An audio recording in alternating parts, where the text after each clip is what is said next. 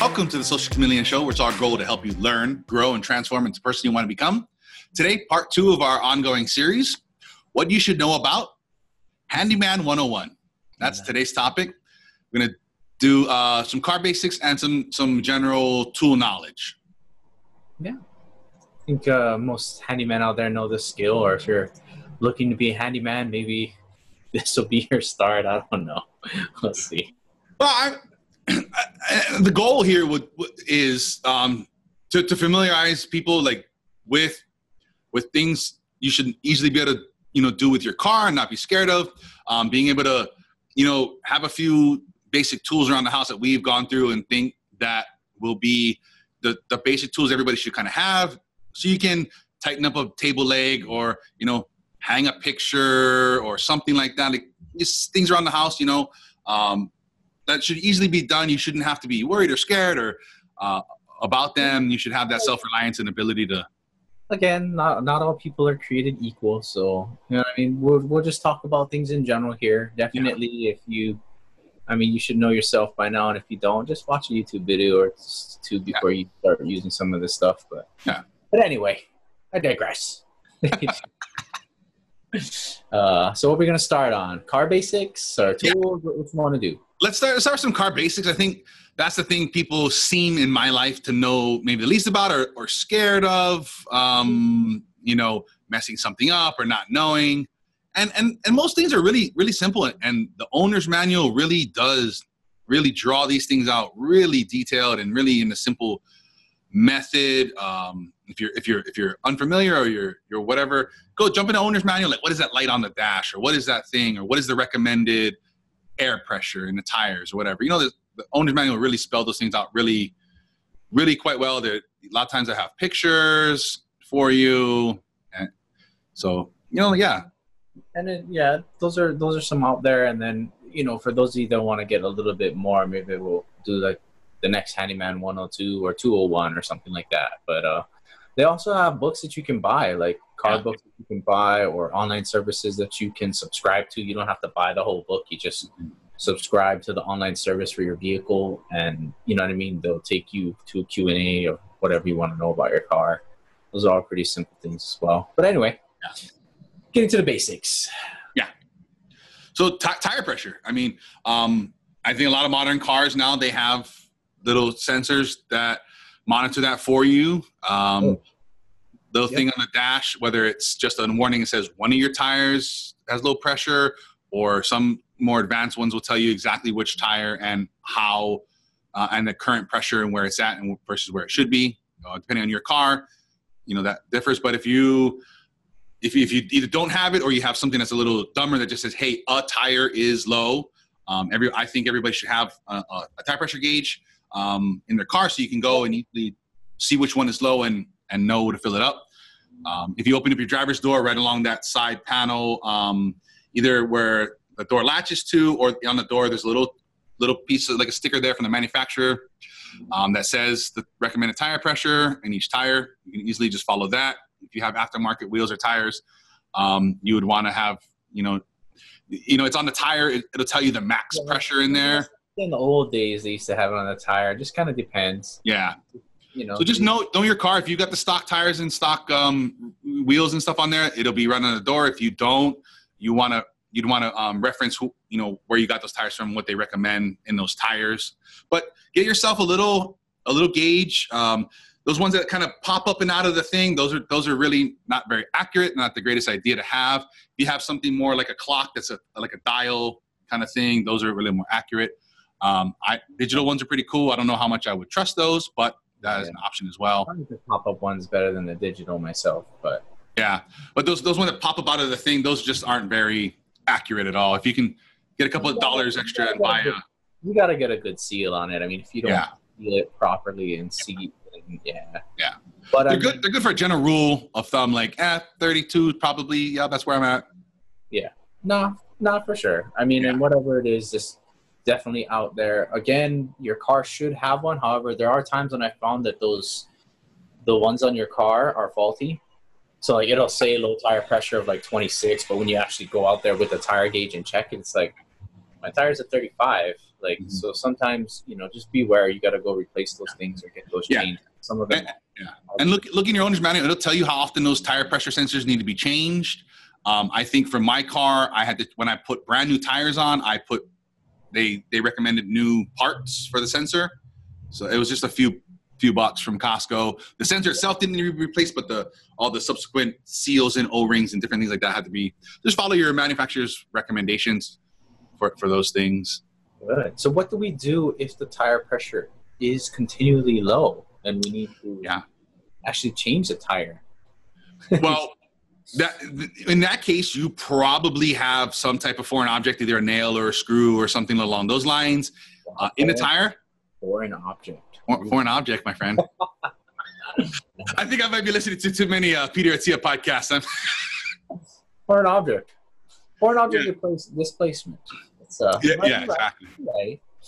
It still may be in your tire. For those of you that don't know, I guess since this is Handyman 101, if you have a nail in your tire, it's not always the best idea to pull that nail out. Just kind of do not pull that nail out. Just like when somebody stabs you with a knife, like, you might not want to just pull that out. It's like you're gonna bleed out all over the place. But the nail, especially if it has a flat head on it or whatever the case might be, once the nail is punctured into the tire and it's like pressed in there pretty good, it does actually kind of seal itself rather well. I mean, obviously, if your tire pressure light is going off, it's not completely sealed, but it's a lot better than if you just pull it out, because then you're just going to let all the pressure out of your tire at one time. Now you have a hole. Yeah. So just feel it. But anyway. If your tire pressure sensor is on, I would say it's a good idea to just, at least if not just yourself, check to see if you have any screws or nails like that. If you're filling your tires with nitrogen, you really shouldn't have those types of problems. From my understanding, all the new tires come with nitrogen fill. If you get Costco or Sam's Club or something like that, those are all common things. Yeah. And then like personally with my tires with the nitrogen fill, I don't get those common, the air is leaked out, so you have low tire pressure even without a foreign object in there. That's what I've noticed since switching over to nitrogen with the new car I had bought.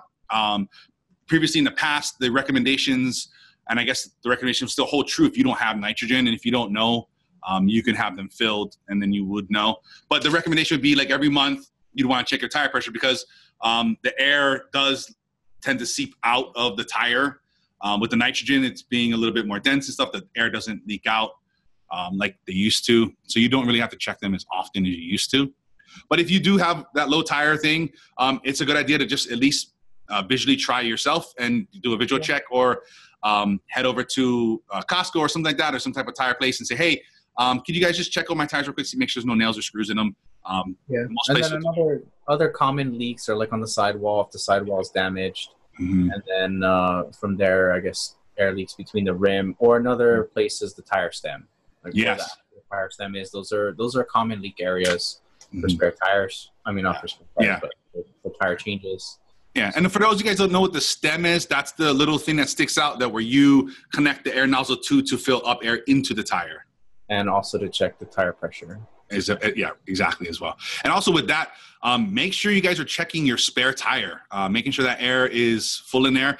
I took it for granted that the service shop I was taking my car to was checking the tire in there, and then I got a flat and I put the spare on and it was empty. So make sure every 6 months to a year, whatever it is, you're checking that tire pressure in that spare tire to make sure it is good to go for when you do need that in that situation. Nice. Okay. So I guess about changing the tire. So changing the tire, if you're going to accomplish that, that's a little bit more than Handyman 101. But again, we're trying to just give you a little bit of information. Try not to, be scared of these things. Maybe just take a look at it. But things that you're going to need should mostly be in your car, especially if you're the first owner of the vehicle. Should be in there. If you're a secondhand owner, when you're purchasing the vehicle, you might want to take a look around in the trunk or the undercarriage, depending on what type of vehicle you have. Those are common places for the spare tire itself to be held. In the trunk, they have like a little carpet area or whatever. You should be able to just reach underneath there, pull that up, and you should have the tire in there and or the tools. Some vehicles, like I said, the spare tire is actually on the undercarriage on the backside of the vehicle. And for those of you that don't have the actual jack set in where the spare tire is located, sometimes in the trunk they'll have panels like on the side.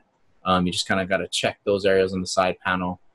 Again, all of your cars should come with a jack standard and or tools that should match your stock lug nuts. Yeah, and with that, a lot of the new cars now, they are not coming with spare tires and jacks. They're just coming with a little can of tire fix it flat. So familiarize yourself with what your car has. Oh, okay. So my car personally, I have those tools. I know my grandma's car does not. She's got a little can of like fix it flat thing that comes with her car. And that's what they've given in that situation.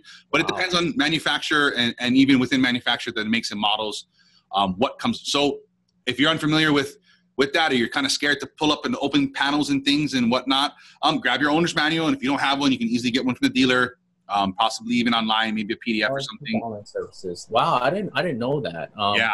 And speaking of those tire fix things, if you got your Costco, if your tires from like Costco or something like that, you got to be careful about using those, because sometimes if you use those kits, they may actually void the warranty that you have on your tires. So be aware of that.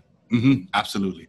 And even, if you got your tires from Costco and stuff like that, a lot of times you can get free flat repair, and they'll check your tire pressure for you, and they'll refill it with nitrogen. Still got to get your car to Costco, but once you get it there, they will take care of it for you. Right. Absolutely. Okay. But with that said, if you do have this situation where you have a actual spare tire, before you get a flat, like we talked about in previous episodes, get familiar with these things. Get in the situation of, what do I need to go through? Where are these parts? Where are these things? So you're not panicked when you're on your way to work. You're like, I'm going to be late now. And you're in that panic state, and you're going to be flailing all around the side of the road, trying to figure out this out on the fly. You should, in my opinion, have gone through, at least familiarize yourself where these are, how they work. Make sure the wrench, I've had a car in the past, the wrench that was in there was not the right size for the lug nuts. And then, I was shit out of luck until somebody came with another wrench for me.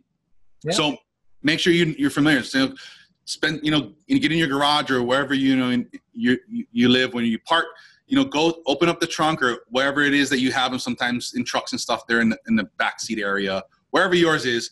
Go get the parts, take them out, get the owner's manual, watch a YouTube video on your car.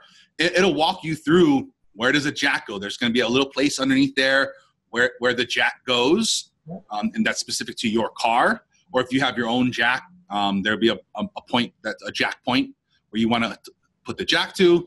So find all those things out. Go through the owner's manual, go through the steps, or YouTube, and go through loosening the lug nuts. Even if you just go through the process of loosening the lug nuts, lifting the car up. Now, understand the order I'm in. Loosen the lug nuts first, get them loose. It's on the ground so that there's pressure, so the tire's not rotating on you, okay? That's very critical. People make that mistake. They jack the car up, then they try to loosen the lug nuts, and the tire is going to be spinning.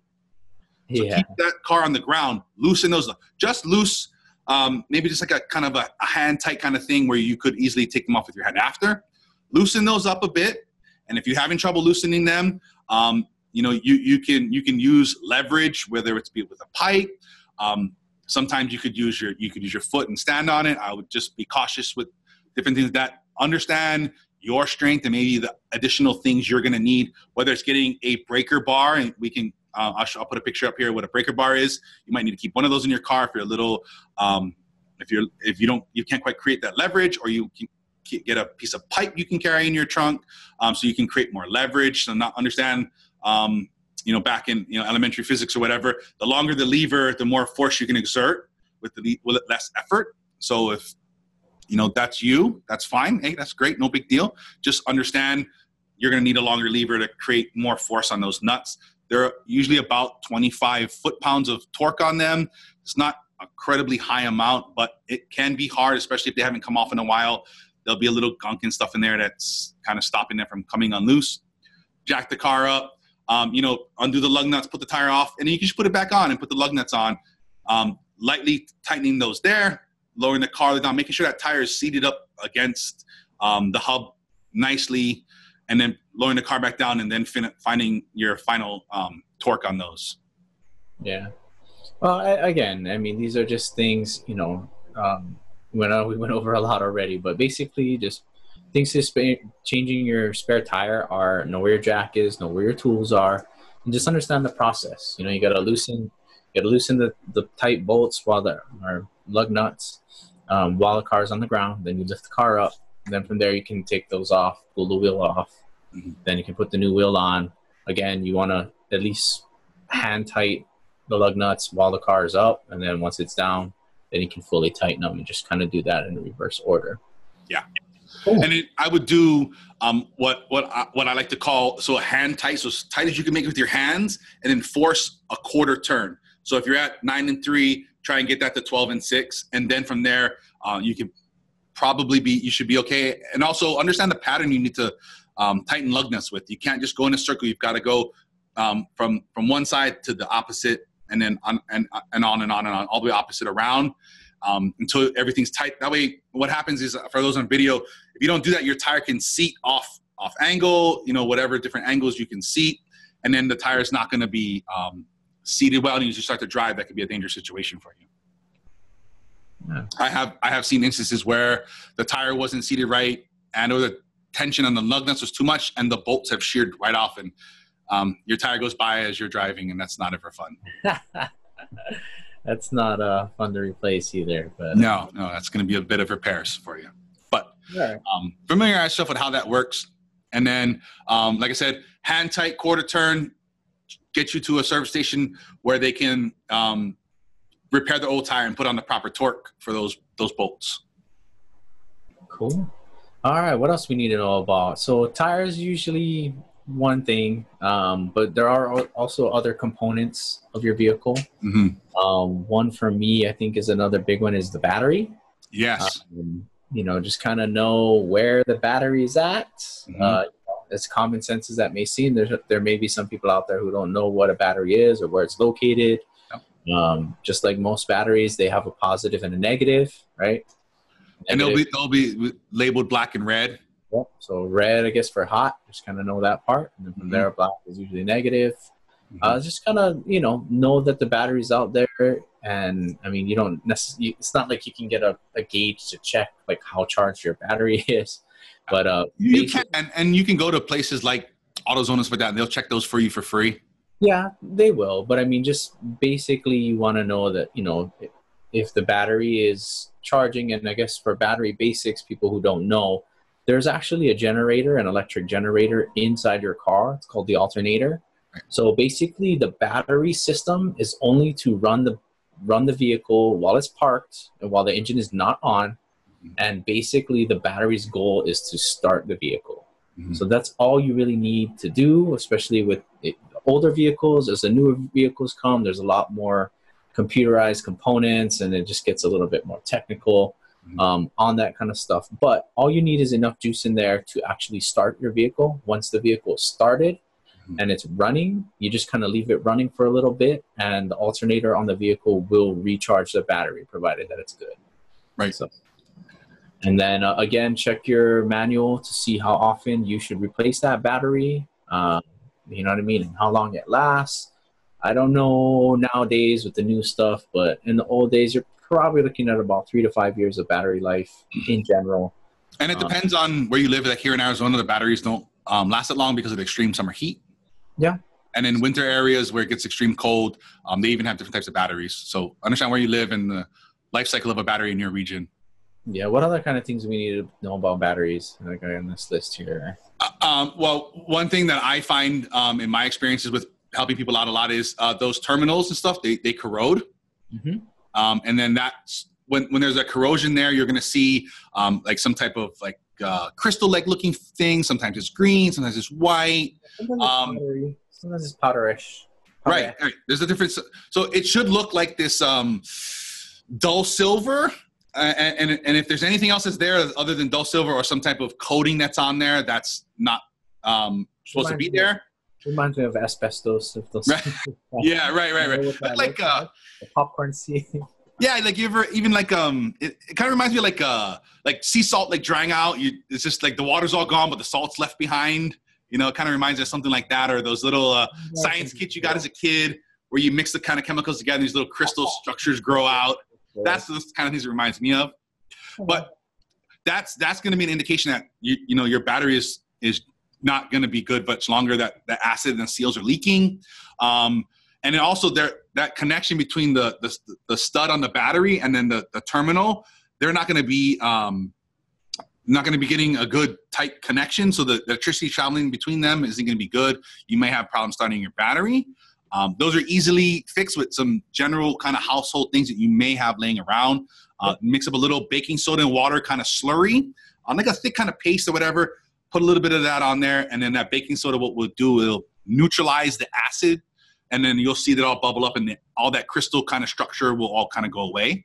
Yep. And then you can just lightly rinse that down with a little bit of water. And then from there, I would recommend after it dries, putting some type of coating on there. I personally like those spray kind of coatings that they have. Ransom, what is it that you like to put on your batteries? I actually like those little felt things. So you buy it. It's like a little felt circle, and they have a red one that goes on the red side and a black one that goes on the black side.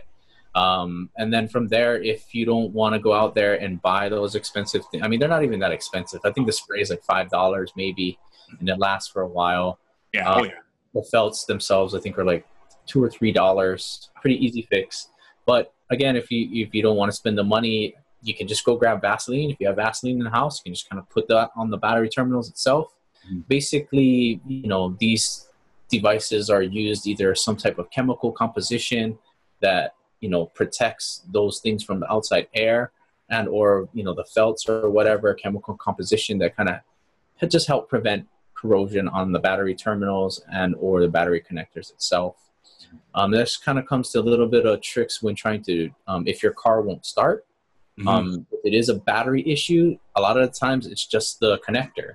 So I guess for whatever reason, if you can imagine this as a connector, you got to spin this down and it kind of seats there. Yeah. Sometimes the connector is kind of like popped up a little bit. So you just, you know, just tap it out or, you know, whatever, screw it back on. And like 70% of the time that'll fix it. Occasionally it is the starter, you know, especially if it's an older vehicle, you know, again, you got to kind of know where these things are in the vehicle, but you just tap on the starter a little bit. Sometimes that'll get it started. No, I think those are kind of common fixes, maybe possibly. Yeah. You know, I would recommend, and I personally do. I have, you know, that size wrench or something that can get down to that size wrench in the car. So I've had people call me, oh man, Tyson, my car's not starting, whatever. I was like, hey, go check your battery. And it's like, okay, wiggle the cables. Oh, it's loose. I was like, tighten that up. And then like car start right up. They're like, oh, thanks, man, appreciate it. Sometimes, you know, no fault of anybody. We're all humans. The person that, you know, that did it, they just didn't tighten that bolt quite the way it needed to be tightened. And over time, the nut's going to start to rattle loose, what they call back off. So it's going to come backing off of the bolt. And it's just going to start to, you know, vibration. It'll back off a little bit, and that terminal will become loose. And you're not going to get a good connection. Your battery may be fine, but the connection is no good. So you just tighten that up, and you'll be merry on your way. Yeah. And but have some type of wrench or Leatherman or something like that in your car where you could easily tighten those up just real quick until you can get to a better situation. Same thing with the lug nuts on your vehicle. Just make sure that you have the proper tools for your tire and or common things like your battery. I myself also keep a tool in there for the oil pan, and that's just me because I like to have that on the go. I don't know why, but it's just like whenever it's time to change the oil, I know that the wrench is in the back seat or in the trunk. Right, kind of common stuff. Right. And also too, if you, there's different types of batteries, not only just, you know, brands and styles and stuff. In my car now, what I have is what they call a sealed battery. So you can't get into it at all. Some of the different types of batteries, they have these two little oblong kind of caps on the top. And if you pull those up and you're having problems starting your car, if you be careful, you don't want acid splashing in your face, I would recommend eye protection or something like that if you're going to pull those up. But if you do pull those up, you're getting brave. You're venturing onto Handyman 202 classes. You pull those up and you look down inside there, you'll see nothing in there. There should be fluid. And what it is going to be low on on water. Now, you can't just go run off to your faucet and get some water. You need distilled water. Yeah, with no minerals. Yes, I would recommend buying distilled water so you can guarantee it's distilled. If you know how to distill water, by all means, go ahead and distill some water. It's usually $1 or $2 for a gallon of distilled water. You're not going to need it all. But you can fill those up and you'll get some life back to your battery. Yeah, for sure. And then same thing with your radiator reservoir. Like, right. I guess that'll be the next thing. Just kind of check the common fluids. But that distilled water you can also place into your reservoir for your radiator. Again, if your engine is hot, you shouldn't be opening your radiator tap right then and there. Back in the day, we used to do stupid stuff like that. But there are Handyman 303 tricks to opening that. We're not going to discuss those. That's not even that's just like the Handyman last resort class. So you might need one of those. But anyway, but yeah. That system is under pressure and very hot. It's at 220 degrees or so. Yeah.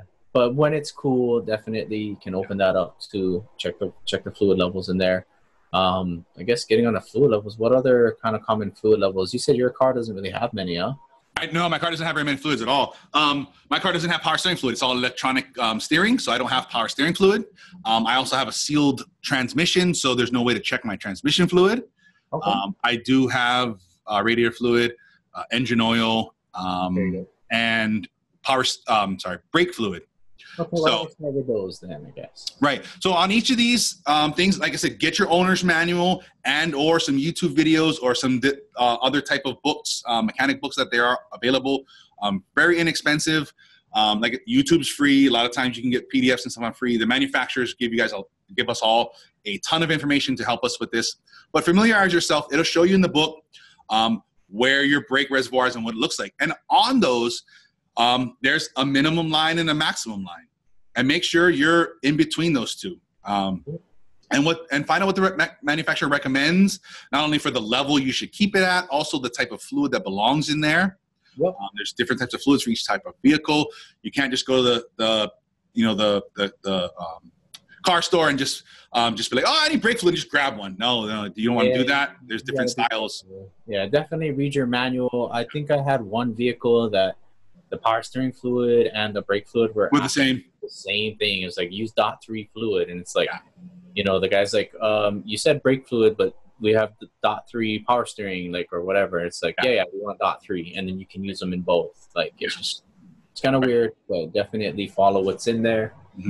Because those fluids sometimes are interchangeable. Just kind of understand, if you were to take this down to the simplest level, these are all hydraulic systems. So basically you have fluid in a pressurized cylinder, and that's how it operates. So whatever fluid goes into those systems, that's you're going to want to use what the manufacturer is designed for. Right. And understand too, checking fluids with a warm vehicle versus a cold vehicle. There's different levels and different amounts that need to be added. Look in your manual what needs to be there. But all these reservoirs, you're going to see a minimum and a maximum level. Yeah. Personally, I like everything to be at max except for the brakes, because what happens with brake fluid is the fluid starts at max when the pads are brand new. And as the pads wear down, the fluid level wears down because the compression is more on the pad. And now what happens if you keep that full all the time, when you or whomever goes to change their brakes, the fluid will just come pouring out of the top.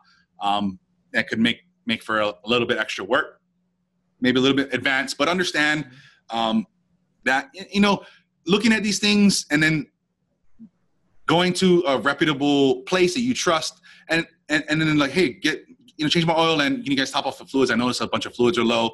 Maybe once in a while, something you want to do, and you can pop the hood and you can know they filled this up, they didn't, this is why. These things you want to know. Radiator fluid, same thing. Engine oil, something you want to make sure you've got enough of and it's being done. If you do have power steering fluid, that is nice and full. And a lot of times, when your power steering fluid gets low, you can hear like a little like grinding noise, or sometimes even the wheel will jiggle a little. That usually is an indication your power steering fluid is low. If on your dashboard, a lot of cars, you'll see a brake light come on, like as if you had your handbrake up or your emergency brake on. That means your brake fluid is low generally. If your brake is in fact not on, go ahead and check that and then top it off if you need a little, or head over to your mechanic shop to get a little top off for yourself. Yeah, and that kind of just goes with, again, checking your owner's manual. Just kind of be familiarized with the dashboard lights and or gauges. My dad always used to tell me the two most important things to check for are oil and the temperature of your vehicle. Like, you start seeing the temperature go up, like you need to stop driving or figure what that's out. And if your oil light comes on, like you definitely need to get oil in there, because those two things will definitely affect your engine, which is like the most expensive part of your vehicle. And trust me, I've learned the hard way. I've overheated my engine just trying to gun it up a hill. I was like, yeah, we can make this. We're going to do it. Ended up, it was like $2,000 to change my engine. Right. Very bad idea. Right. So, yeah. Don't be scared. Don't be afraid to open these caps, knowing when is a good time to open the caps and checking them.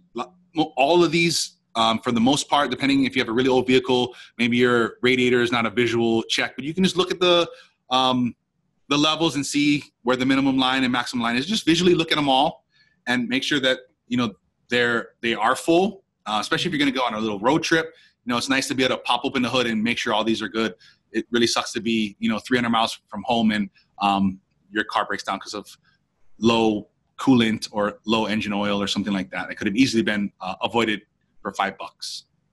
Yeah, definitely. And same thing, scared to check these things. Same thing with the lights. Like if you're driving, like familiarize yourself, right? Like, oh, tire pressure light came on, maybe I got a nail, or you know what I mean? Like, oh, the temperature is going up. Like, oh, maybe I just need water in my radiator reservoir, or brake lights on. Like, simple things like that. Oil lights on. I gotta go check the dipstick.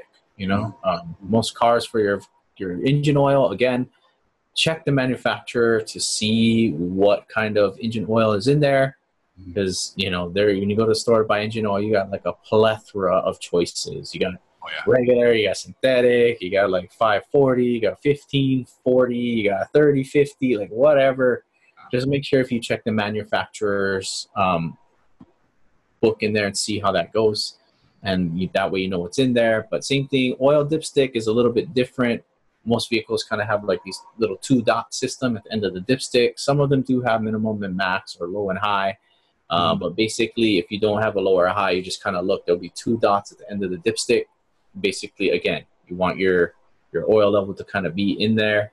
And don't be tricked by the side, because sometimes there's like oil going up the side of the stick. Like, you want to make sure that whole stick is like a straight line that goes right across, and that's kind of where you want your oil level to be, right in between there.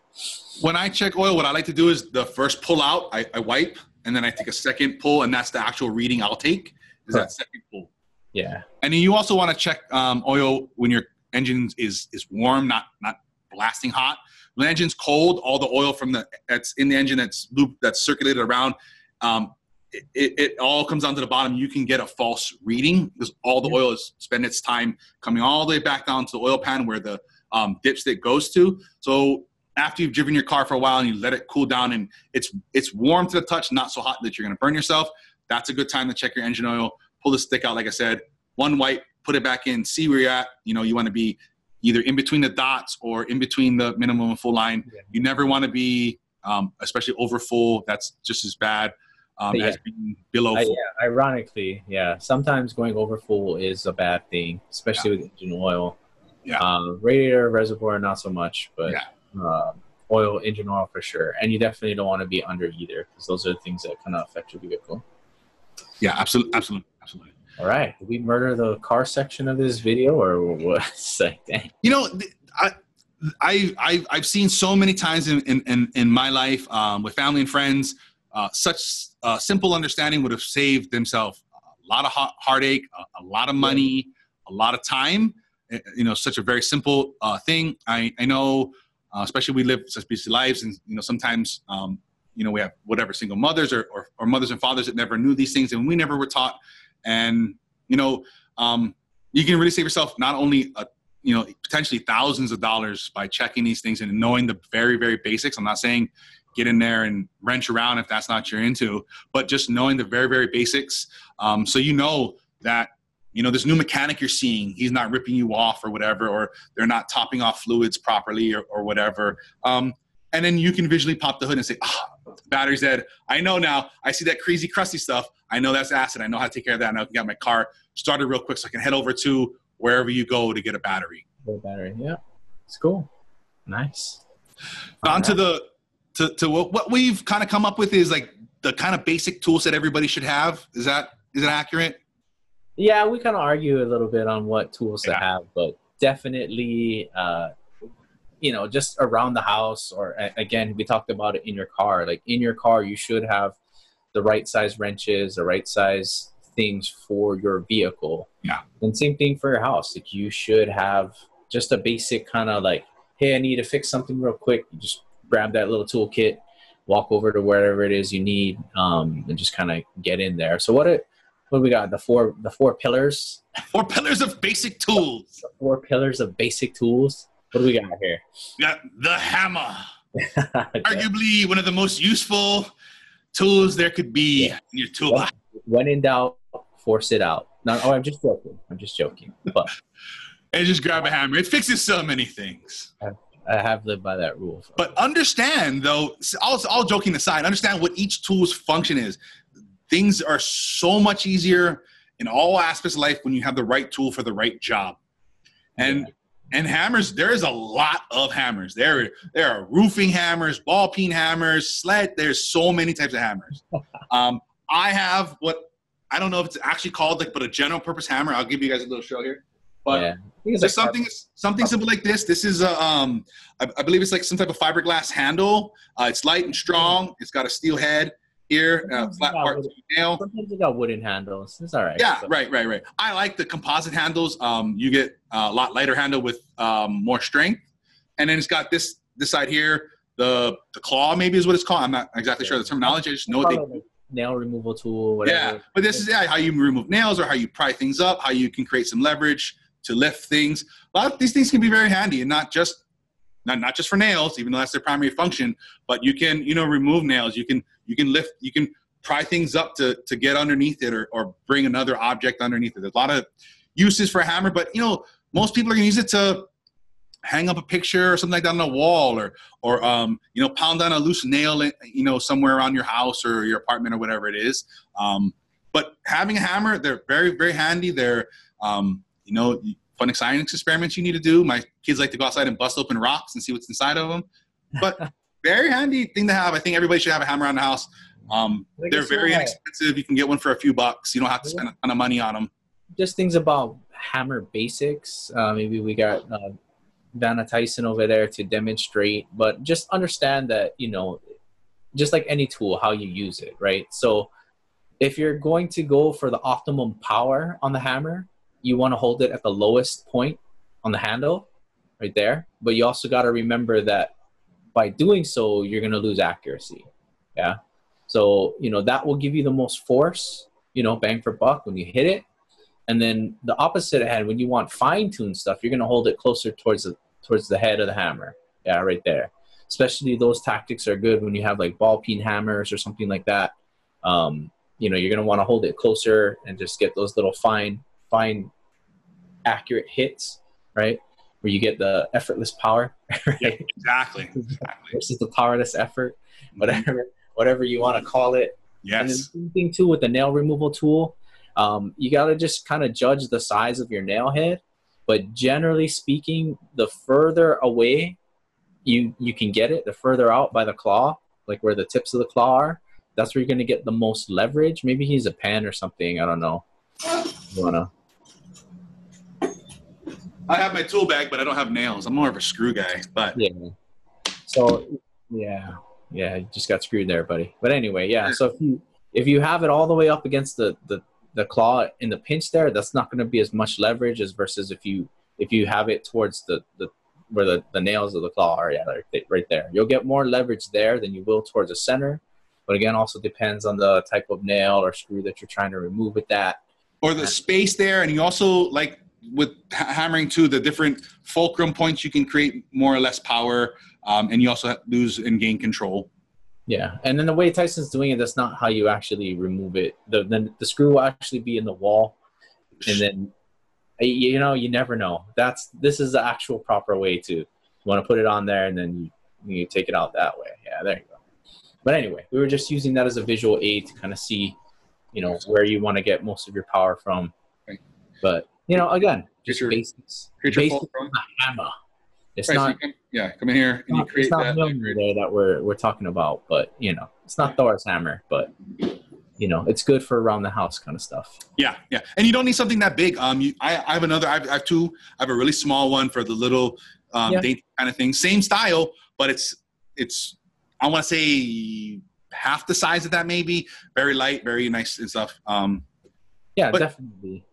It's a drag when you got a nail head popping out or something, and you're like, where's a rock? Having a hammer and just a couple of taps. Like I said, they're very inexpensive to grab, and they're very, very useful. Yeah, I mean, you got the smaller version, which is like the ball peen hammer. Yeah. And then if you're a bigger guy and you like a lot of force, you can get maybe like the mini sledge. Yeah. And like I said, it depends what you need a hammer for. In this 101 thing, I would say everybody should have that general purpose kind of hammer. And as you have different projects and different things, you're going to need different styles of hammers for those projects. Nice. All right. So moving along to the next pillar. Pliers. Pillar number 2 of the tool workers. Pliers. So it's funny. We had a good argument about what pliers to have. Yes. I don't know. What do you got there? And then I have what arguably is my go-to plier. What was it called? A slide joint? Yes. Slide joint. As you can see, there's. Oh, I should probably turn it around, huh? There's this little kind of hole there oblong. You can slide it in, and you can see when you slide it to one side, you see the closing here, and in here you can see how that doesn't close all the way. And then these each have different functions for different things. But these are great for a lot of little things. You have little tiny little nails or something like that. You can just grab. You can pull them out. You can easily quickly tighten up things. These are something maybe nice to have in a car where you can get out of a bunch of different bolt sizes and just quickly grab onto it. And you can grab onto it. There's teeth all kind of different ways on here if you guys can see that. And you can grab things from a bunch of different angles. You can grab it from this angle. You could get onto it for something like this. I think these are a nice thing to have around the house. You can usually pick these up for like $1 or so, like that. Walmart's, the dollar type stores. But like everything, you do get what you pay for, kind of thing. So take that in mind. But I think the average every day, I just need to tighten up something. You can get something quite inexpensive in this category, and we've put together a Amazon list of all these different things, and you guys can click through and at least discover what they are. Maybe that's not the best place or price to get them, but I wanted a resource for you guys to easily be able to click through and know exactly which ones we are talking about. Oh, nice. Yeah.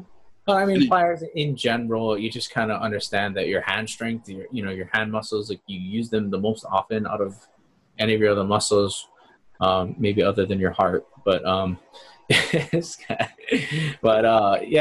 so your hand strength actually is, again, you're using the whole lever fulcrum thing. So by gripping on the pliers, you're just increasing the pressure that's at the tip of the plier so that you can apply force to whatever it is, whether you're going to be turning something, pulling it out, pushing it in, whatever you need to do. I don't know if you have the ones I was talking about, but I kind of like the little thinner pliers, and it has a combo with a wire cutter on it. So this is called a linesman pliers. What there is this is gonna be hard to see because the steel is really dark, but there's this grippy part here, and then here is a cutting edge there. I don't know if you guys can see. You can kind of see this little cutting edge here. You can. I was about to stick my finger in there. Safety third, but be careful. You can snip off different types of like fence, kind of like wire, like a chain link fence. You could snip that. You could snip like speaker wire or electrical wire, different things like that. If you get really finessed at this, you can even kind of strip the coating off a wire. These are good to have too. They have a lot of different functions. They're called linesman pliers. They'll be on the Amazon list. And there's a plier type thing here, and then a cutting device on the bottom of it. Yeah, they're pretty big. So also mine, there's also a gripper here where you can crimp and clamp things as well down in this bottom piece here. Yeah, definitely. Again, although there's some of the honorable mentions that we have are like needle nose pliers. Absolutely. Needle nose pliers are to get in there to those fine, like hard to reach places. It's like, dang it. Yes. I need to grab that paper clip at the very bottom of the lint filter. It's like, right. You just got to get down there and get into those. Those are pretty much honorable mentions, I guess, as far as the pliers concerned. Channel locks are also a good plier to have. I in my go-to bag, I didn't have those. I think I have them down in my toolbox downstairs. But this, I guess I have this bag here. It's just a Craftsman bag. It's got this metal frame, but I got a bunch of random stuff that like you need all the time. But it's just a nice little simple bag. I think they're $20-$30. You don't need something this crazy and extravagant. I have a lot more tools. I like to do more things, but you can get a little Tupperware container from like the dollar store or something like that, or a little what are those little marker trays and stuff like that, or whatever, like those shower caddies and something like that. You don't need nothing crazy, especially if you're just doing around the house. You're kind of like, I should know these skills. I should have a couple of different things around the house. Just do something like that. Keep it simple for yourself. Nice. All right. And I'll link these different things down. Like I said, it'll be all on the Amazon list for you guys. All right. And then onto the wrenches. Listen, I mean, if you can dodge a wrench, you can dodge a bullet. That's just, yeah. Wrenches kind of, there's a plethora of wrenches. I think this is probably the most versatile tool. You can go down a wrench hole real fast. Yeah, real quick. I mean, you got all kinds of stuff. You do. I guess for me, I generally speaking, I go to what's called the open wrench or the closed wrench. Yeah. Other things, I don't know what Tyson is putting there, right? So basically, the open side is the part that's open, so you can basically go there and go sideways on it, and then the closed side is for those bolts that you're just gonna go just put inside there and then just crank it over there, whatever it's gonna be. Also, kind of know that there are usually two standards, right? We're gonna have the millimeters, right, and then because in some civilizations we have what's called the metric system, right? And then in the U.S. we have things called inches. Yeah. In America we have the metric system, but then we convert it to the standard system or the imperial system for whatever weird reason. Yeah. So we got different sizes, and then we got different. So you can do like 3/4 inch or 1/2 inch or 22 millimeter. Like it just gets a little crazy there as far as the different sizes. But as far as wrench basics go, you basically want to have the wrench that is the right size for the nut that you are trying, or bolt that you are trying to remove. Because if you have the wrong side, you can, I guess either strip or I don't know what they call it. You're going to damage that either nut or bolt head. What generally they're like some type of hexagon shape. And if you have the wrong size wrench, you're going to round this off. On the video, you can see you're going to round those edges off, and then you're going to need a special tool or technique to get that rounded off nut or bolt out. You're going to really create a lot more work for yourself. Yes. If you can afford it and you're maybe interested in doing some other things, getting a couple of these quick little sets like this, one standard, one metric. Sometimes you're working on one project and there will be both tools needed. It's kind of weird. You can be taking off a bike tire with metric and then tighten up the handlebars with standard size. Sometimes that's just the way it goes. But if you don't want to, you're not interested in, there are some alternative wrenches that you can get that can kind of accomplish a lot of these things. They have what they have. I call it a monkey wrench. I don't know what the exact term is. Monkey. It's like a little wheel on it, and one of the jaws slides, open and close, and you can put it onto a nut and then wheel it, and it'll clamp down to the size. That's something, if you only have maybe one, that's an option. Yeah, I think for me, that's kind of the go-to. I guess Tyson and I have different theories about that. You like the plier method versus the crescent wrench method. I do like a plier versus. But you can use that slip joint plier on some of the bolts and nuts that aren't as tight. Yeah. But for me, I kind of like that crescent because again, you can adjust the size of it. Mm-hmm. Again, the open or the close is going to get you the most torque, right? Because it's fixed, and you're going to get exactly the right size that you need. Versus the crescent wrench, kind of might have a little literally wiggle room on there. And because it is adjustable, it doesn't have as much torque that you can get on there. Mm. However, in any case situation, you can most likely use a crescent wrench versus if you had just a metric or a standard set, you probably wouldn't be able to use one or the other. Yeah. Yeah. Also, they have what they call like a vice grip. I think that may be a brand name versus a product, but whatever it is, it's kind of a hybrid between that sliding wrench and the pliers. You go up to a nut or bolt, you put the plier down, and there's like a set screw kind of thing. You wind it in or out, and then the plier head will get bigger and smaller, and then you can lock down in that. And when you feel that there's like a click that'll happen, and then that thing is on there, and it's not going to come off. Versus, something like we're talking about the downfall of the other sliding wrench, you'll have that. So that's an option if you're looking for maybe a one size fits all kind of thing that you can use most of the time. That is also another option that will give you good leverage, hold down tight on the nut or bolt, but be adjustable to various sizes. Not the most matter if it's metric or standard. And then other common things you probably see most people use is socket wrenches. Right. These are mechanical wrenches that, because on the open or close wrench, it's like every turn you got to take the wrench off, go back to the starting point, put it back on. But with a socket wrench, they kind of have the socket in it with the attachment on it to where, there you go. So this is just a wrench. I don't have my socket sets down in the garage. Yeah, but basically where the black part is or whatever, you can put hex. Yeah, you can definitely put adjustable heads on there. And then from there, these things are designed so that you can just get in the right angle and just crank back and forth without having to actually remove the wrench from the bolt and replace it in a different situation.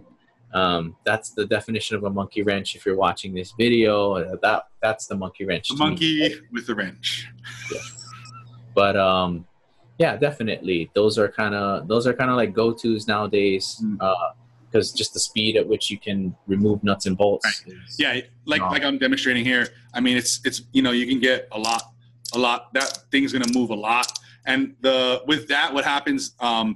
These types of sockets and wrenches, I would recommend, budget permitting, you get I don't want to say the most expensive, but the best quality you can get for the money. Quality.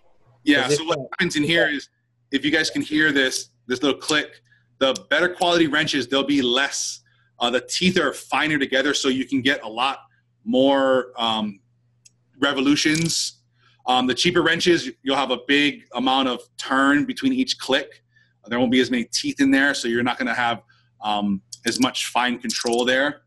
Yeah, and you also want to look at quality because, the whole wrench is designed around that mechanism. So if you torque it out, some of the cheaper ones, they can't handle as much torque and they break. Yes. You basically just lost your tool if the mechanism inside there breaks. Right. So just be aware of that. Even I've used other people's cheap wrenches and I've broken the casing wide open. Those do happen. And a lot of times these, we all know, I don't want to say we all know. There's the Craftsman and the Snap-on stuff. Those are kind of the upper end, and some other tools like that. They get quite expensive, but they do have lifetime warranties. You can go over to Home Depot and Lowe's and stuff like that. They do have their own brands of tools with lifetime warranties. I found them to be pretty good. Yep. So don't discount those store brands, the Husky or whatever it is that they have. Check them out. Give them a shot. They have lifetime warranties on them. A lot of those tools do. So you're going to be protected a bit in that range. I know we're getting off key here, but there are other types of wrenches, like stuff like Allen wrenches or torque wrenches, which actually don't look like a wrench, ironically. But these are, if you will kind of imagine, I guess, instead of the wrench going on top of the bolt, like they make a seating inside a nut to, I guess, basically you wrench it from the inside out, so on. So yeah, so Tyson has two. One's a little handle version, kind of operates like a corkscrew does. Yeah, it's a T-handle, what they call it, as it's Shape the way it's named. Yeah, and then the traditional is kind of like the L shape. Mhm. So again, basic tool basics. If you want the fine motor movements, then you use the short shaft handle for those fine motor tunes. And if you want more power, bang for your buck, then you use the longer hand. Again, these are just basics of tools. The longer your lever, right, and your fulcrum point, all those kinds of things will help you take advantage of these tools. Yeah. And for some reason, every time I use an Allen wrench, I almost always use it in pairs. Because you're on both ends of whatever it is that you're doing. So it's almost always a good idea to have two sets. Mm-hmm. One just in case you lose one, but when you come across those things that do require two Allen wrench locking system, be careful between Allens and Torques. The Allen is more of a hexagonal shape, and the Torque is more of like an asterisk or a star kind of shape. Yeah. If that's I don't know. To me, I call it more of an asterisk. That's kind of what it looks like. Yeah. But yeah, and then if you gamers are out there, they have like the triangle ones, and they got different size squares, and they're all kind of different shapes. And electrical apparatuses. Just kind of make sure you have the right one. Yeah. If you're into that gambit kind of things. But, and a lot of my Allen wrench type things of that have come with whether it's toys or furniture or whatever. I just collect them. I'm like, not only is it good for this piece of furniture or whatever it is that it came with, it could be good for who knows what down the line. If I need a second one or something like that, I keep them in my tool bag and boxes. You never know when you're gonna need them, and I don't. There's a lot I haven't had to buy because I've just collected them over the years. Yeah, I think both this table or this desk that I have and my chair both require Allen wrenches. It's kind of strange. But, right. Yeah. And then some other things maybe you might want. Some type of breaker bar. So what that is it's like this wrench here. For those in the audio, it's a longer wrench, but there is none of this ratcheting motion. It's just to create leverage. It's good when you have really rusty or tight bolts. It's good in situations. We talked about the car basics in the beginning of the show. Some people use breaker bars just to break, they call it to break the tension of that. Right, to break the torque. And while the car is down, you use a breaker bar to just initially loosen those lugs. Mm-hmm. And then from there, once the car is up, then you can kind of switch to either a socket or tire iron or whatever you have, so have you. But usually tire irons, they got a lot of torque on them too. You can generate two bands. But yeah, I mean, just whatever way. Again, we're not saying that this show is only for guys. If you're a skinny, thin little female who doesn't have much, muscle mass, again, you use, the lever portion, right? And you basically get like a cheater bar. I don't know. I kind of just, my dad has a lot of stuff lying around, but you can use like copper pipe or aluminum piping. You just kind of basically how this cap goes on, right? You just put it over the end of the wrench and just extend it. I know this is a sad version, but if you can imagine, basically going from something of this size to now something of this size, like you have a lot more leverage, right? With this longer space versus trying to use this tiny one. That's your little wrench. So, use tools to your advantage. That's the theme. Yes. So, yeah. Yeah, absolutely. Screwdrivers. The last pillar. Screwdrivers. The fourth pillar of toolman journeymanship. Now, the screwdriver. Being the 101, quick little thing. There are different sizes of this tip here. Get out of here. There's no sizes. Get out of here. There's this. So this here I'm holding up now is a little bit. I would call this the size you're going to see most in the Phillips, which is that star, that kind of like X kind of shape. Call it the plus. Yeah, plus symbol. Yeah, it goes good. This is a number 2 Phillips. Yeah. They'll be marked on the handle or pick whatever. Number 2, my lord. 2. Number 2. And that's more of the kind of common sizes that we'll see out there. And this here is a number 1, as you can see. The size, the lower the number, the smaller the tip will be. So a 3 I would say my recommendation is have a number 1 and number 2. Phillips on hand. You can get these for $1 or so. The number 2 Phillips will generally cover, in my experience, just about every screw you're going to need around the house. And with this and like other things too, if you have the wrong size screw, you're going to blow out that screw head and it's going to be real hard to get out, and you're going to need other techniques and other different things to get those out. And the same goes with the flathead or standard. I call them the minus. So right. Plus and minus, those are pretty good. Right. And this longer one here I have for the vision, because this is a number 1. I liked it in the long. I wanted a number 1 on the long handle. These are good for a lot of other things. Long and thin, short and fat. That's right. And then here at number 2, as you can see, the size, how much wider that flathead is there. Something else I would if you're going to get into a little bit more of this, whatever, I've got this little thing I like to carry around. It's just a little Black & Decker little drill. It's $20 at Walmart, and you can go to different angles. And this is nice to, quickly put something together, take apart things. You can just pull this on and out, Look around. Yeah. But this is a great little thing. It's just a little push button in and out.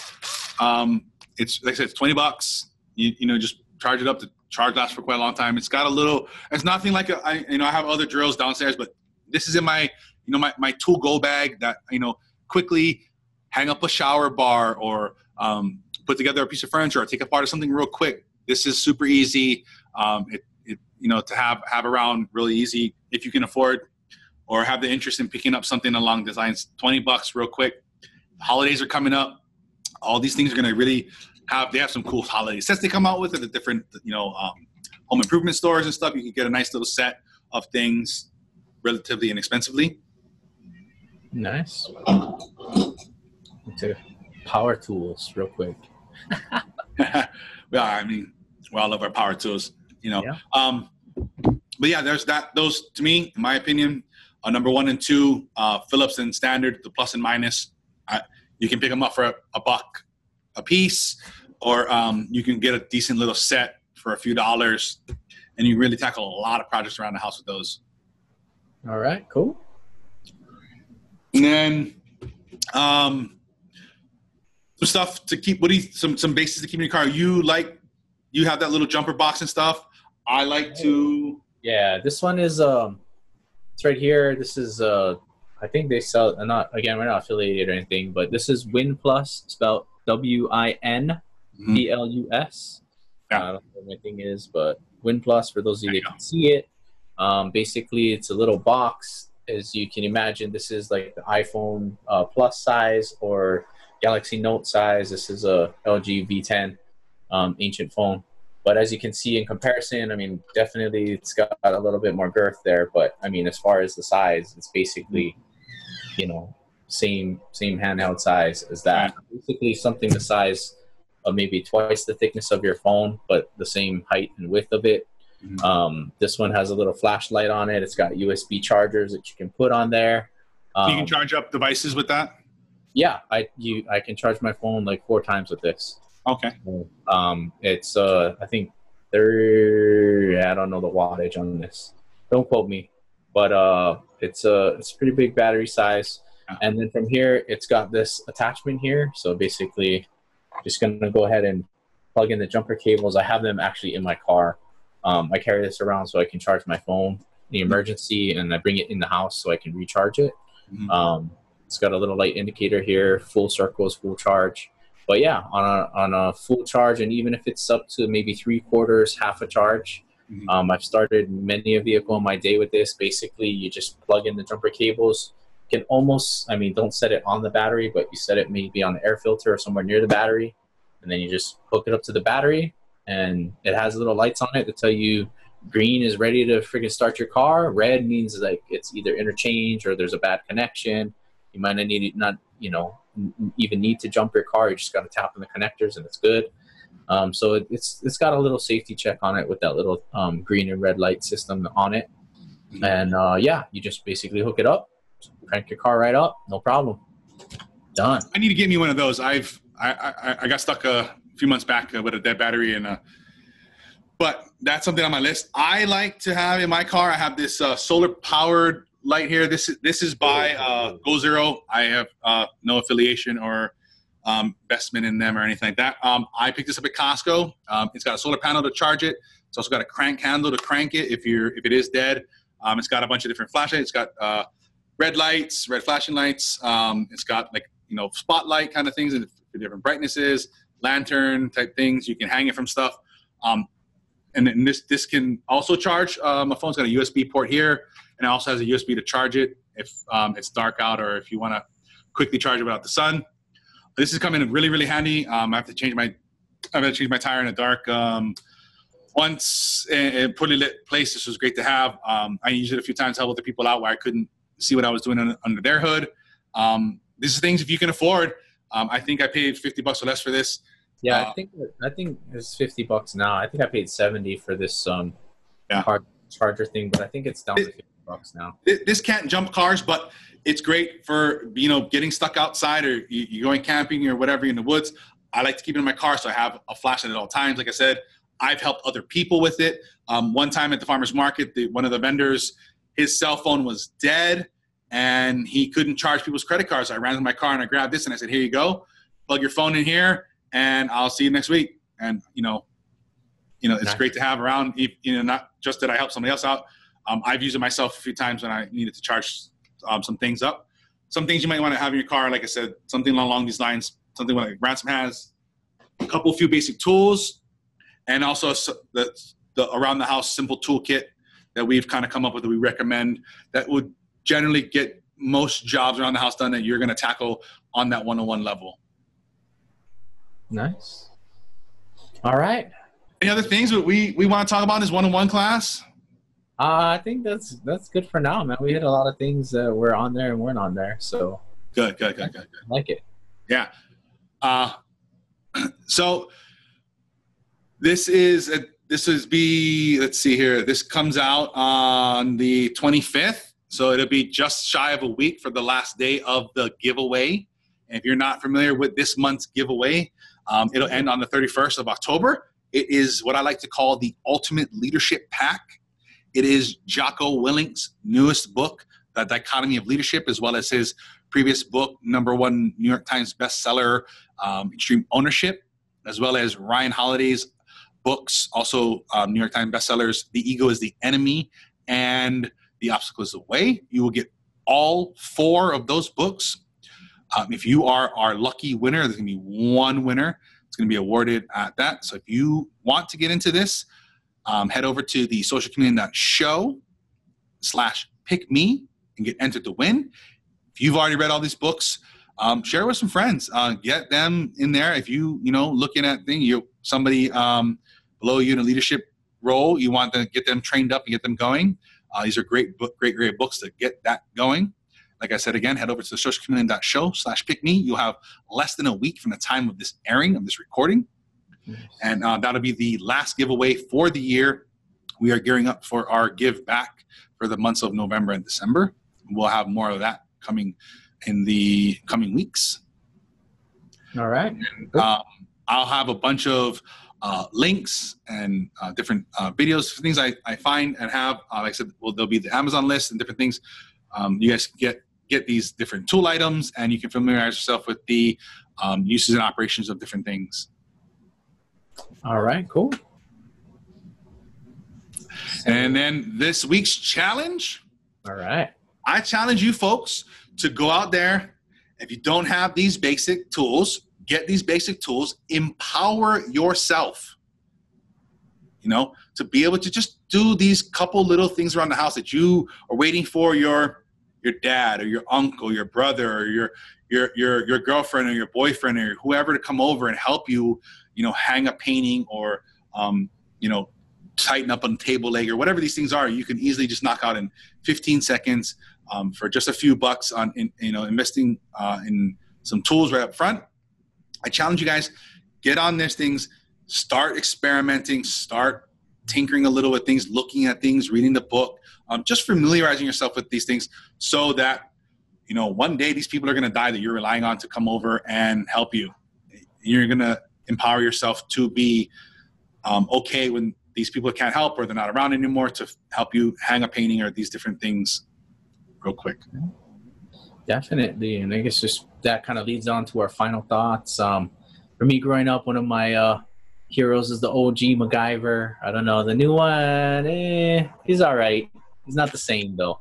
But the OG MacGyver, he wasn't a secret agent. He wasn't anything special. He was just a regular dude, just like me and you.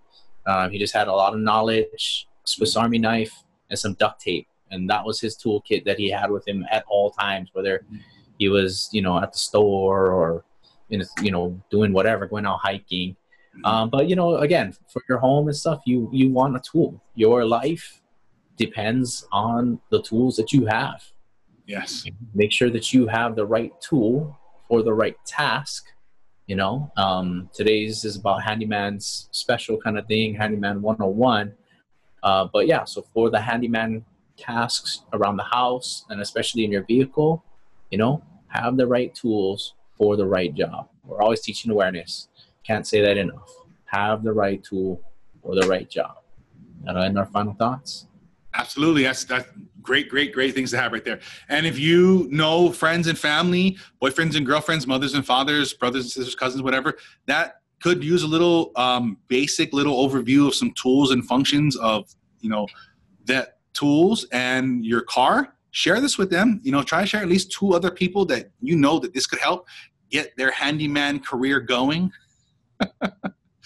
And you guys can also follow us all week long at the socialmedia.show on Instagram, Facebook, Twitter. You can subscribe on YouTube and all your favorite podcast apps. If you are listening to the podcast version, I would really like, if this was helpful to you and you enjoy the show, leaving a review. It really does help our show reach more amazing people like you.